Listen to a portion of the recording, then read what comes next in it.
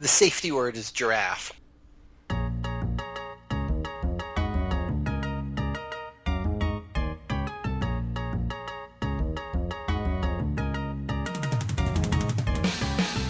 This is Tweak and Geek number 40, coming to you live from Dog Hell, which is a place full of fireworks. I'm your other host, Craig. And I'm your real host, Pat. So are you like the real host isn't like the host to like a parasite? Probably many parasites. I think that's how your intestines work, right? Like we have hajillions, which is a real number, I swear. I see. We're starting this being really existential, I guess. That's true. I feel that this conversation is an existential threat. So we're starting this episode shortly after the July 4th holiday. It was really weird having July 4th in the middle of the week. Well, technically it was not in the middle of the week because it was on a Tuesday. If it was in the middle of the week, it would have been on a Wednesday. Oh, I forgot. You're in a different time zone. But... well, it's in the middle. It's just not in the exact center. So what you're saying, okay, so it's in the middle as in it was not Sunday at midnight. It's in the center 30% of the week. Oh, very good. That's like once I had a friend once who turned like, he was like 38 and he's like, I'm in my mid-30s. I'm like, no, you are not. So this is going to be Tweak and Geek, the episode where we just randomly ramble about things even more than usual and don't have a topic? Cat. Giraffe. So now, before we get started on our main topic, why don't you give us the most important news of the week? All right, it's the lame news of the week. Okay, so this is actually hot off the press today. There was a story where Hobby Lobby ended up getting a fine related to some goods they imported, which were imported incorrectly. And it looks like it may have been intentional or inadvertent, smuggled goods from Iraq, which is its own entire story. We could do an entire episode about what could be wrong with that, but that's not the What main does part Iraq of the news. export? Lots of oil, but okay. So the realistic concern is, hey, if you're buying antiquities from Iraq, the odds that they were stolen are really, really high. But that's not the lame part of the news. Okay. Are you familiar with civil forfeiture? And this is really important to why this news is funny. Yes. So, civil forfeiture, right? It's when, for instance, police can confiscate things. It was a whole suite of laws. They vary from state to state, but the general idea was, back during the height of the war on drugs, police needed a way to take faster action against drug dealers. They'd be like, hey, we stopped you. You're suspected of a drug deal. Why? Well, because you have $28,000 in cash. No good explanation for where it came from.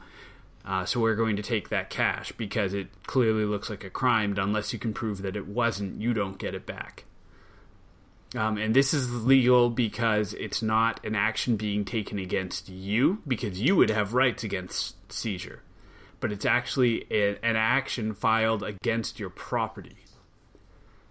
I see. So circling back around, the actual court case that everyone's referring to as the Hobby Lobby case, but the actual name of the court case is United States of America against approximately 450 ancient cuneiform tablets and approximately 3,000 ancient clay bullae.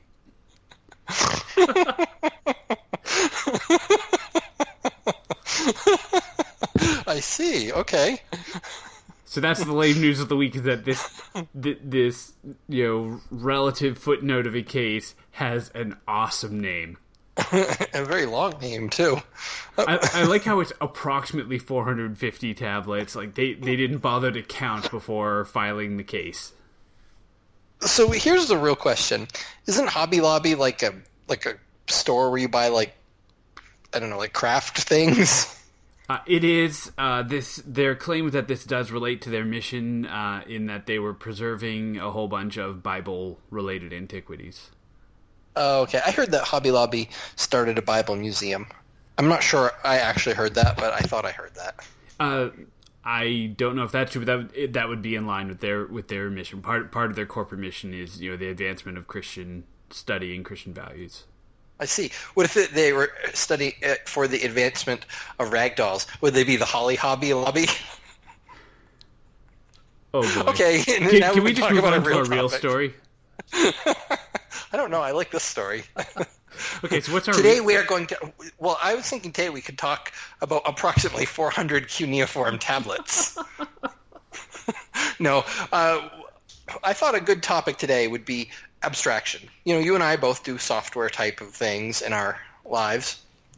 And one of the topics that one of the techniques that we use is abstraction, which is basically rather than, if you have to tackle a problem, you can treat the different parts of the problem simply. Rather you might have something very complex, but if you really only care about like one thing that it does, you can kind of ignore the rest. So it's sort of like simplifying something complex. Okay. So that sounds good on the surface. So a little bit more, like why would we do something like this? Like what's good about it? What are some of the trade-offs we're taking by using abstraction? Well, so, it actually sort of something you just said sort of struck me because you're like, it sounds good on the surface. So we're going to abstract that explanation I just said to it's good. And that's all you care about. So I can just blab on all day long, and all you have to know is it's good. Now, it's good because, for instance, like we deal with a lot of very complex things, and we deal with a lot of complex problems that are, in a different way, very abstract. They're not something that, it's not like, you're piling a bunch of rocks up into a pile. What it is, you're doing things that take place in sort of a space outside of, the physical world, and they interact in a lot of complex ways that are hard to understand. So you can just sort of cut things up into little pieces and, treat them all separately, and it makes it much simpler. And you can also take your pieces of your software and you can turn it into... So I have to say, when I was thinking about this topic, one of the things that came to me is like I have a hard time like even articulating abstraction because it's so abstract. But so I'm trying to think how do I even explain this? Well, but so I'm sorry. Go ahead. Oh, sure. I'm going to pull an example out of the show notes, and you wrote this example, so I'm going to totally take credit for it now, which is the best part. But no, so you have an example here, which is Shadow is a kitty and she eats. Yep. And that's a great example, right? So let's start with this. And actually, I think maybe you haven't abstracted this enough, but we'll start with this. So we're saying there's something named Shadow, which I assume is one of your cats. Yep. And so right, so Shadow is a kitty. So a kitty is a type of thing, and now you've abstracted this, right? We've said there's a type of thing called a kitty, and the kitty has properties like fur and color and a tail. And then it has methods or events or actions that it can do, like eating or purring or scratching. Yep. And now we kind of have a way of saying, I have a method of describing and interacting with a kitty, and it works for all kitties. Yes. Which is except for mean kitties. Right. So then there's two directions you can take the abstraction here. Right, one is you can make it more specific, so we could say, I have a mean kitty, which does all the things a kitty does, but maybe there are some unique ways it handles different events, like maybe a kitty purrs when you pet it, but a mean kitty kills when you pet it. Right, but a beautiful thing about this is now we can have, if you go to like a cat show, you've abstracted. So a cat has organs. A cat can have diseases. A cat can have a personality. But we've basically, in abstraction, we've sort of gotten rid of all that stuff, and all the what we've kind of simplified it down to is a kitty is something that purrs and eats. So then, part of my I have some other examples there. So, all right, so we've said Shadow's a kitty and she eats. And we've also said, her favorite food is tuna. So let's pretend that, really what we care about is, a pet that eats and likes certain things. So, currently Shadow's a kitty, so we're like, oh, now I have to go find another cat. No. So now we have amoebas. An amoeba is like it's not an animal, it's like a protozoan. But it eats, and it has favorite food too. And I've said it's brain is basically because they can like cause brain whatever. But so now we can have, so if we say a pet is something that eats and likes something, we've taken two very dissimilar things like an amoeba or a kitty, and we've abstracted it out so we can deal with them in exactly the same way, and we don't really care about like all the details about what they actually are. So now we can say, all right, I have something that eats and likes things. Right, and now if in 3 weeks I get a pet space alien, and my pet space alien's favorite food is, quantum cookies, then, which that sounds awesome, by the way, but we already know how to handle it. It both does and does not sound awesome simultaneously. Because we say a pet is a thing that eats and has a favorite food, and so I've already kind of prepared a way of handling that. Yeah, exactly. So now you've basically said pets aren't like a certain species. A pet is just something that does these two things, which, and for us, it simplifies it. And I was thinking of another example in real life that, so another reason we use abstraction is to simplify things and separate your system into different layers so that you can work on one layer without affecting how the other layers are operating. So, you might think of like in a car, the engine is one layer and the gas pedal is another layer. And really you don't have to, when you press on the gas pedal to move, you don't have to like think about, oh, how do I, how far open should I open the throttle to get the right fuel mixture or whatever. You just, that the way you interact with the engine is by pressing on the pedal, and so you've abstracted an engine into basically just like the press of a pedal. So I guess that was another example. But I was thinking our government, because, like governments generally are big bureaucracies.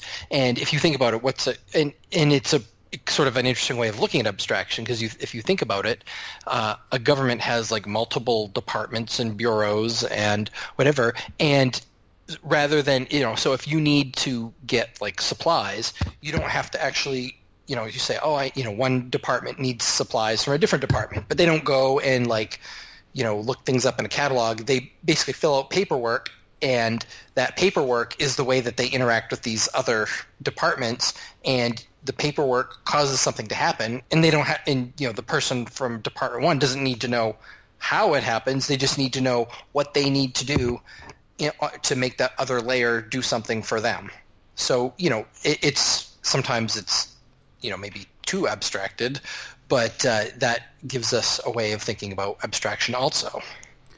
Okay, and then maybe to get a little more into software, and so the kinds of ways this gets used, every day by people making software is user interfaces are a great place to talk about this, right? So if I have a screen full of stuff, you probably start with something, some sort of saying, I have a UI widget. What does a UI widget do? It listens to be, tapped or clicked on, and it renders itself. And that might be all a UI widget actually knows how to do. Whereas then I might say, okay, now I have a button.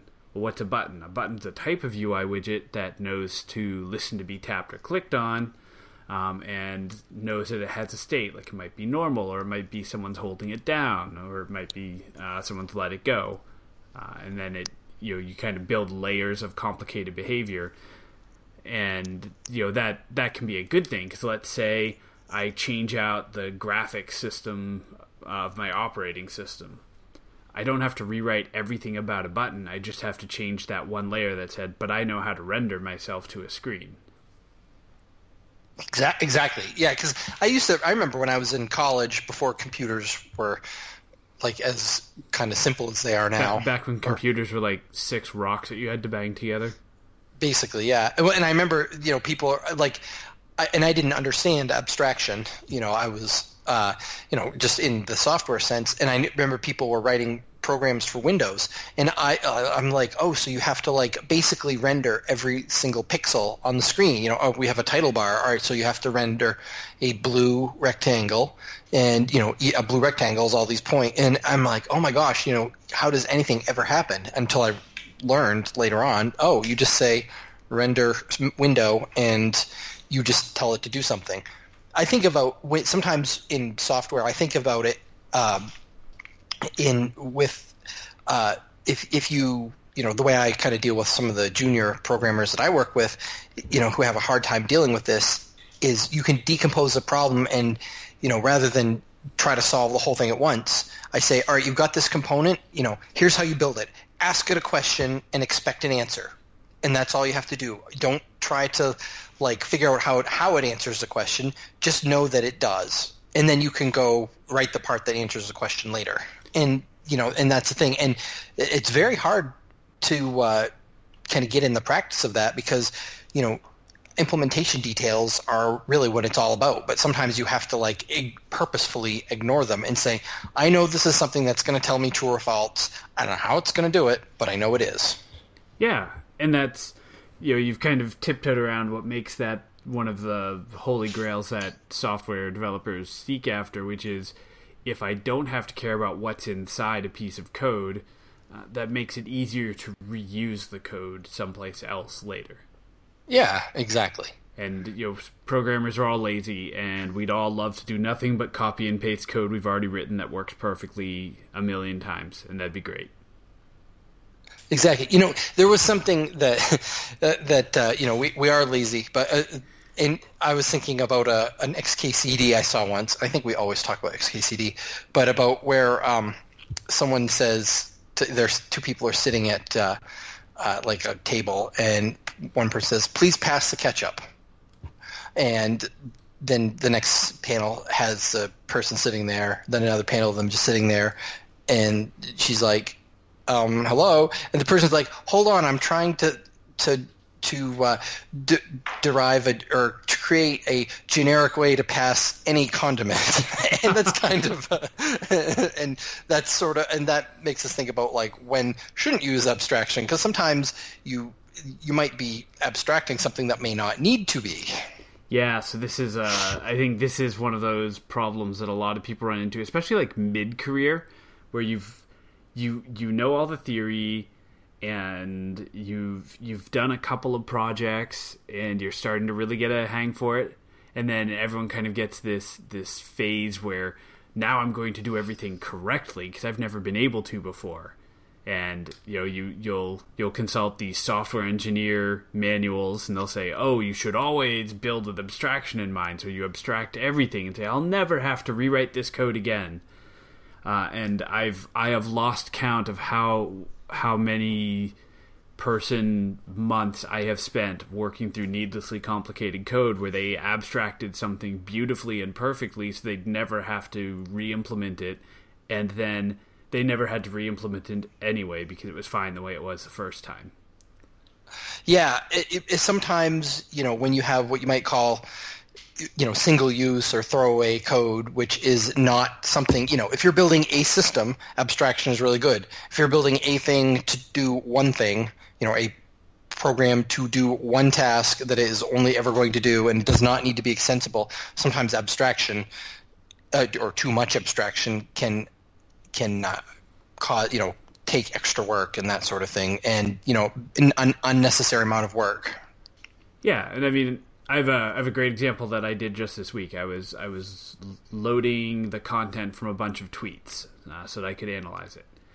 And I, in the course of doing this, I wrote a little script to get that work done. So there are times when I did choose to abstract something. So for instance, I wrote a function that said load up to 100 tweets if I give you a list of tweet IDs. Because that's a very useful function. Sure. But then there are things I didn't abstract away. Like I knew that I had 2 data sets of tweet IDs to load.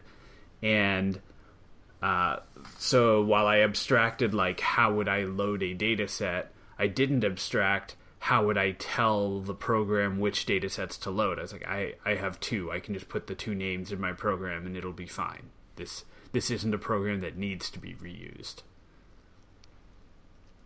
Exactly. And, figuring out when to make those decisions, I think a lot of that comes from time and experience. But I could totally see a beginning programmer being like, oh no, I need to take that, I need to abstract that so you can pass a list of file names to it on the command line. Which isn't necessarily a bad approach, but it certainly would have been more complicated, right? I would have wasted another, 20 minutes probably making that feature work correctly. And in the end, it wasn't necessary for loading two files. Yeah, or, I want to make it so it works with any social network or any number of things, and sometimes it's just not needed. Yeah. One of the things I think, when we talk about the, while thinking about and planning for abstraction, I keep thinking about like, oh, here's an example of abstraction. It's like, no, that's really encapsulation. No, that's really inheritance. But the key is, it's when you're thinking about design patterns, abstraction is sort of like an abstraction is like an abstraction of a design pattern. It kind of is. It's like sort of like at a higher level. It's just a lot of our design patterns are formed as just sort of an implementation of abstraction. Yeah, and now my head explode. If you want to take that all the way, writing any computer program is some degree of abstracting a problem and saying, I understand there's a thing I want to do, but now I have to make a set of instructions for doing that thing.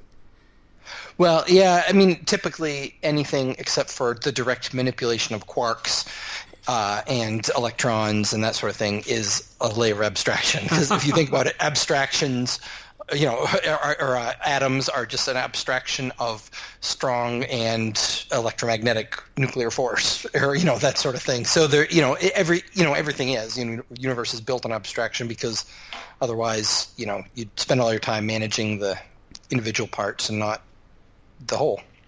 And I think another thing to keep in mind with abstraction and where it can go wrong too is abstraction is probably one of the harder parts of at least in software engineering, but I imagine it would apply to any field where you use an abstraction approach to break down a problem.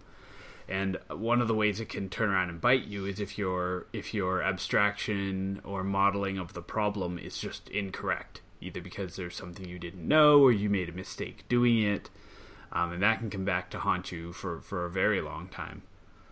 It does. One example of that I can think of that definitely had real-world implications was Windows versioning.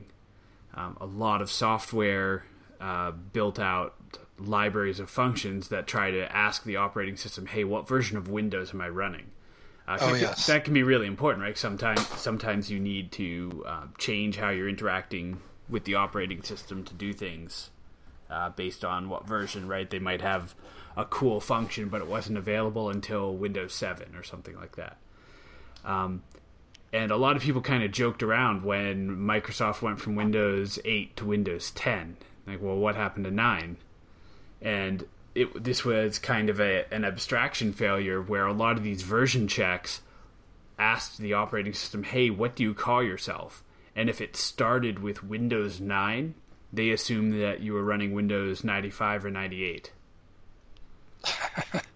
Interesting. And that error was so widespread that it was in the end easier for Microsoft to say, let's come up with a new name for it that doesn't break that naming convention.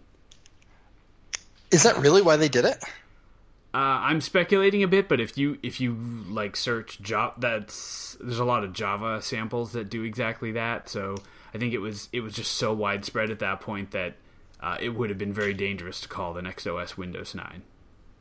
And that's also an example of bad software, because if that's probably not a good way to determine the Windows the Windows version.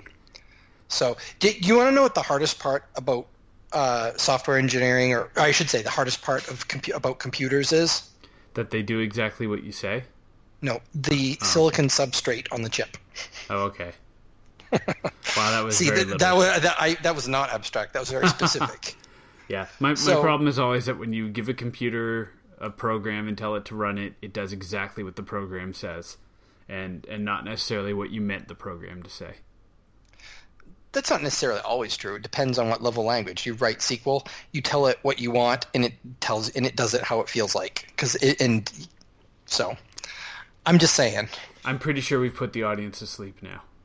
I basically put myself to sleep too. All right. So before we end today, to this in a car in driving, because that would be dangerous to your fellow drivers. Anybody driving in a car right now is just marveling at the abstraction of the internal combustion engine they're operating. So, all right.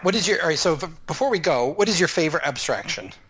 Wow, I wasn't prepared for that question. I don't know. I'm gonna have to pass. What's yours? My favorite abstraction is, I don't know either. It's not really a very good question. So I would say Craig as someone who interact with by getting stupid questions from him. So what is Craig Bossy? He is someone who asks stupid questions. It sounds like a good one, though. I think I'm going to crack that out at like a job interview sometime, just to see what I get for an answer. What's your favorite abstraction? That's going to be great. That's going to go over really well. Very good. So that's all I have to talk about abstraction. It's too abstract.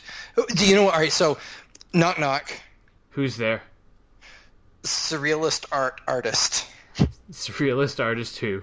A fish. Okay, all our listeners now are much smarter and stronger and better human beings for having survived this episode.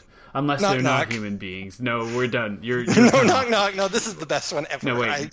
This is possibly the best joke you've ever heard. Okay, who's there? Abstract artist. Abstract artist who? Splash of red and green line. See, that was abstract. Okay. So, if somehow, after all of this, you still like this podcast, you should subscribe to us in iTunes or in your podcast listener of choice. And you should review us in iTunes or your podcast listening application of choice. Very good. Okay, well, Pod Smasher, or what? I don't even know what they have nowadays. I'm Apple Play. I'm terrified to Google any of these names because it's probably a thing, and it's probably a thing I don't want to see. Google is an abstraction for a way to type in a nice word and get porn in return. And on that note, I think we'll talk to everyone next time. Thank you for joining us. Giraffe.